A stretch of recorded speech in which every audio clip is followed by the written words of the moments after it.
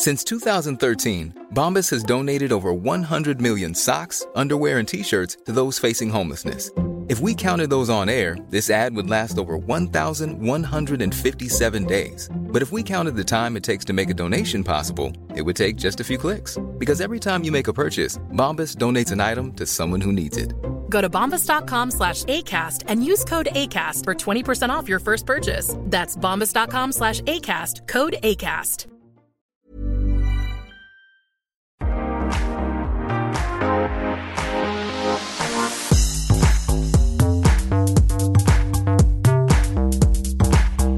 Hi everyone, this is Restaurangpodden, the one and only podcast that reviews restaurants in Stockholm. So stay hungry!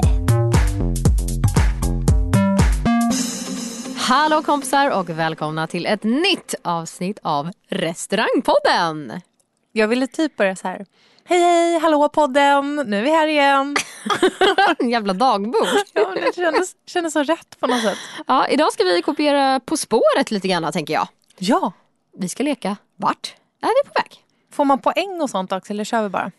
Nej, alltså jag tycker så här, vi har egentligen inte någon destination. Vi ska snacka vad man äter på vägen. Ja, men som vanligt ger vi poäng i råbiffar. Jajamän, och det är alltså inte något 10 ner till 0 och så vidare, massa ledtrådar man ska dra i någonting, utan vi berättar bara vad man ska käka på vägen, för det är lite det som På spåret glömmer. De pratar mer om destinationen, vi snackar mer om resan. Hörrni, vi startar på E4. Här kommer det.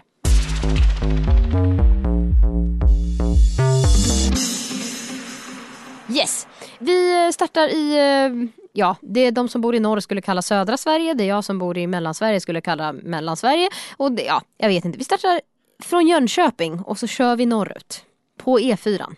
Och vart kommer vi då? Vi åker förbi Gyllene Uttern i Gränna. Vet du vad som är väldigt speciellt med Gyllene Uttern? Nej, det vet jag inte. Mina föräldrar gifte sig där. På riktigt? Ja. Shit, vad kul. Det och ingen aning om. Jag har varit där då fast i mammas mage.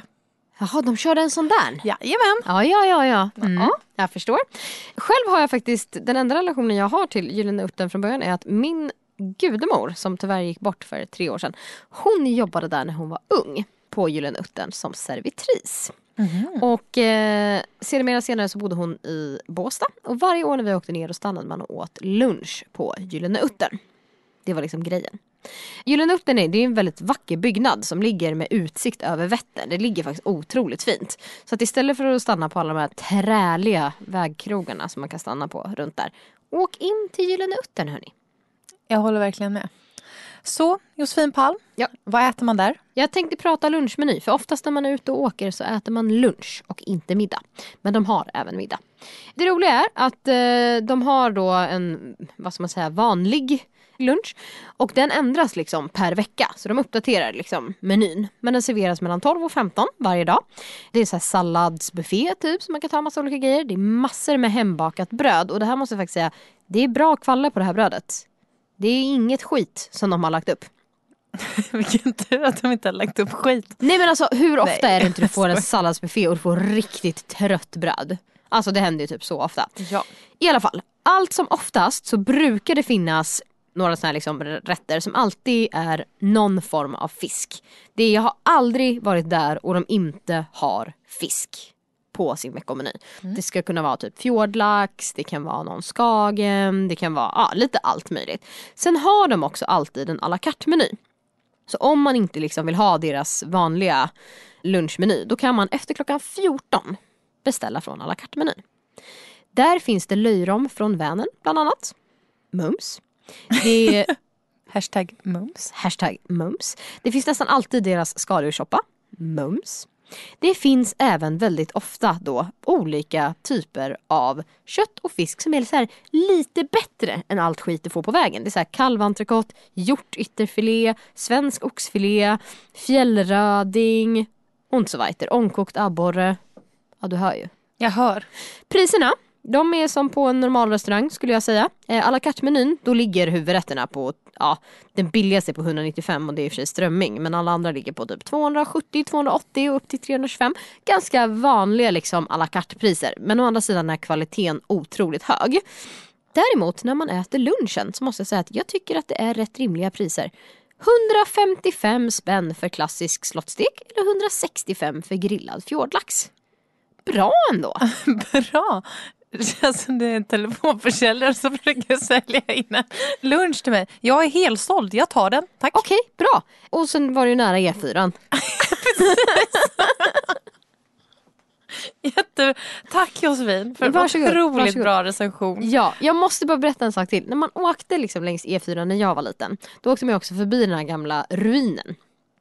Det finns riddarruiner där och ekbackar. Nu pussas jag och Charlie, förlåt. Ja, nej, det är väldigt mycket viktigt som pågår här förutom min recension om mat längs E4. Men ändå, då berättade alltid min pappa att förr i tiden så åkte liksom så här hästar och vagnar typ nere vid vattnet. Och då kom så här rövare ner för de här ekbackarna och så här rövade och slog ihjäl folk som reste förbi. Och så bodde de i den där stora ruinen där uppe som på den tiden var Riddarborg. Jag vet inte om det här är sant. Är det sant? Jag vill säga det. Jag tycker vi går vidare nu. Nej, du ska få ge råbiffar först. Exakt. Om man ska äta någonstans på vägen när man åker från typ alltså nästan hela vägen från Malmö till Norrköping eller Lund, Norrköping som jag har pendlat många gånger. Stanna halvvägs. Stanna på Gyllene Uttern. 4,5. Tack ska du ha.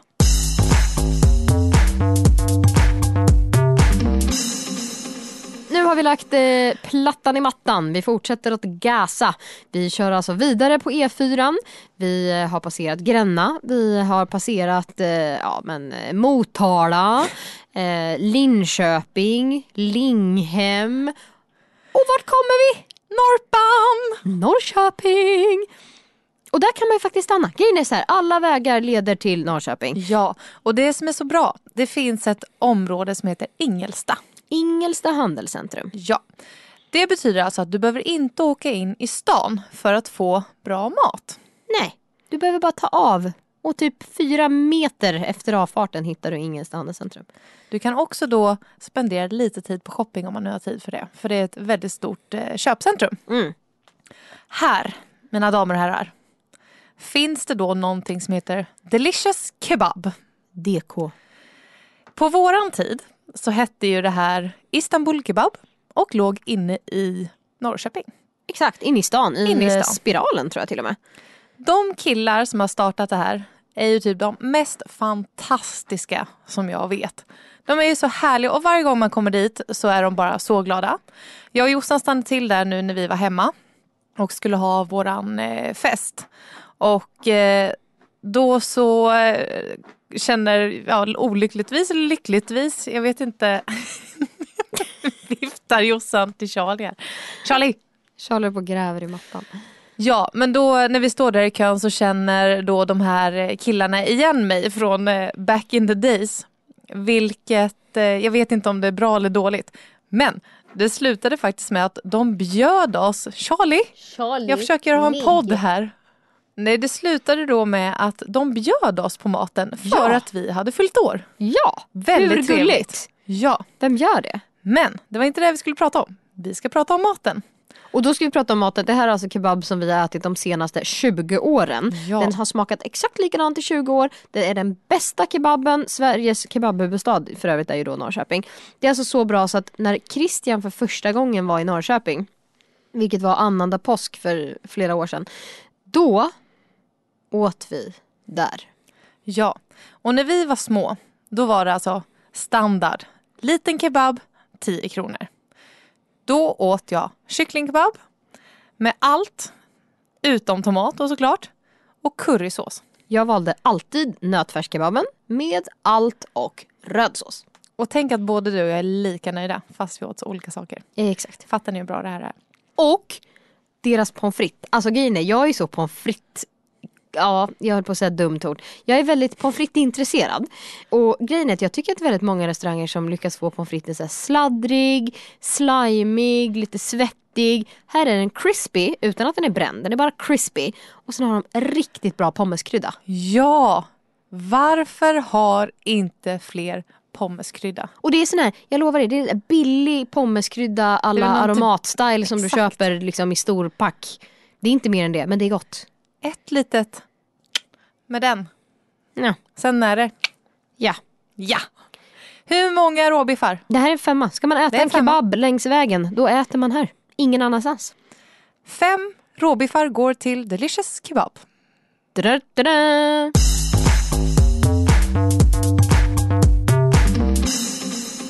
Vi fortsätter från Norrköping. Vi åker liksom åt Örebro-hållet. Det är som att vi ska förbi Örebro också. Vi ska liksom uppåt, som om vi ska mot typ Sälen. Vart är vi på väg? Vi är på väg till Grythyttan. Det här är ju typ som På spåret. Ja, men det är ju det. Jag funderar på om vi ska åka genom hela Sverige. Vi borde göra en sån här liksom on tour. I alla fall, i Grythyttan hittar man Grythyttans gästgivaregård. Trevligt. Kul! Ja, alltså det här är också så här ställen man åt på när man var liten. Alltså jag har ju matintresserade föräldrar. Så när man åkte till Sälen, då passade man ju på att äta i Grythyttan.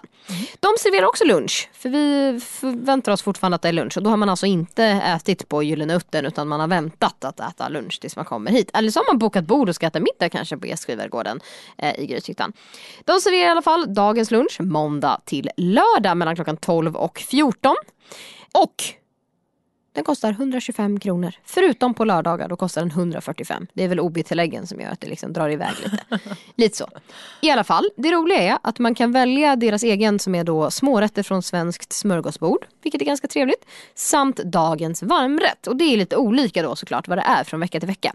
Det roliga man ska komma ihåg med Grythyttans värdshus här. Det är att tänk på att i Grythyttan, som alltså ligger i Hällefors kommun, så finns då Örebros universitets campus för utbildning och forskning inom måltidskunskap och värdskap. Ja, här ligger också institutionen för restaurang- och hotellhögskolan, Måltidens hus med gastronomisk teater, bibliotek och livsmedelsbiologiskt laboratorium. Det är så sjukt. På något sätt låter det som att du läser innantill. Men jag kan liksom inte förstå varför. Det är lite det jag gör, kan vi väl säga. Det roligaste med det här är att Måltidens hus, det var något sån här ganska kul arkitekturprojekt som var med på någon sån här stor mässa typ i Spanien. Och sen så monterar man ner hela skiten och så fraktar man upp det och satte upp det i Grythyttan igen. Åter till det vi pratar om, det vill säga gästgivaregården. Åk dit och ät. Ett riktigt bra ställe om man vill ha bra mat. Statoilmacken i Grythyttan / Hällefors är alltså inte det ni ska äta på. Vad får man för mat? Det är husmanskost. Generellt sett är det husmanskost. Men den är väldigt, väldigt vällagad. Och de har alltid liksom sitt utvalda delar av smörgåsbord som man kan välja också. De har ju en riktigt fin restaurang även på kvällen. Den måste man dock boka bord för att äta på. Så det kanske inte är något riktigt sådär... stanna på vägen grej. Nej, det tror jag inte. Men, jag tycker att det här är väl värt och jag tycker att det är en liten del av Sverige som man kanske glömmer bort. Men när man väl sitter i bilen, passa på att liksom någonstans uppleva Sveriges matkultur längs vägen. Och hur många råbiffar? Ja, men 4 skulle jag vilja lägga in där. Skönt. Jag tycker att det är bra. Kanske åka till Sälen snart. Kan vi stanna i Grythyttan? Exakt. Ja, det borde vi göra. Då så. Ska vi recensera Sälen också? Eller? Nej. Ja, det kan vi göra. Men inte det här avsnittet. Nej, det får bli en annan gång. Precis. Ja, nu har ni fått 3 tips på bra restauranger med vällagad mat och inte någon Statoil-korv. Så ta till er det här. Planera på vägen och stanna där maten är bra. Våga vägra drive-thru. Och donken. Hashtag. Stay hungry. Stay hungry.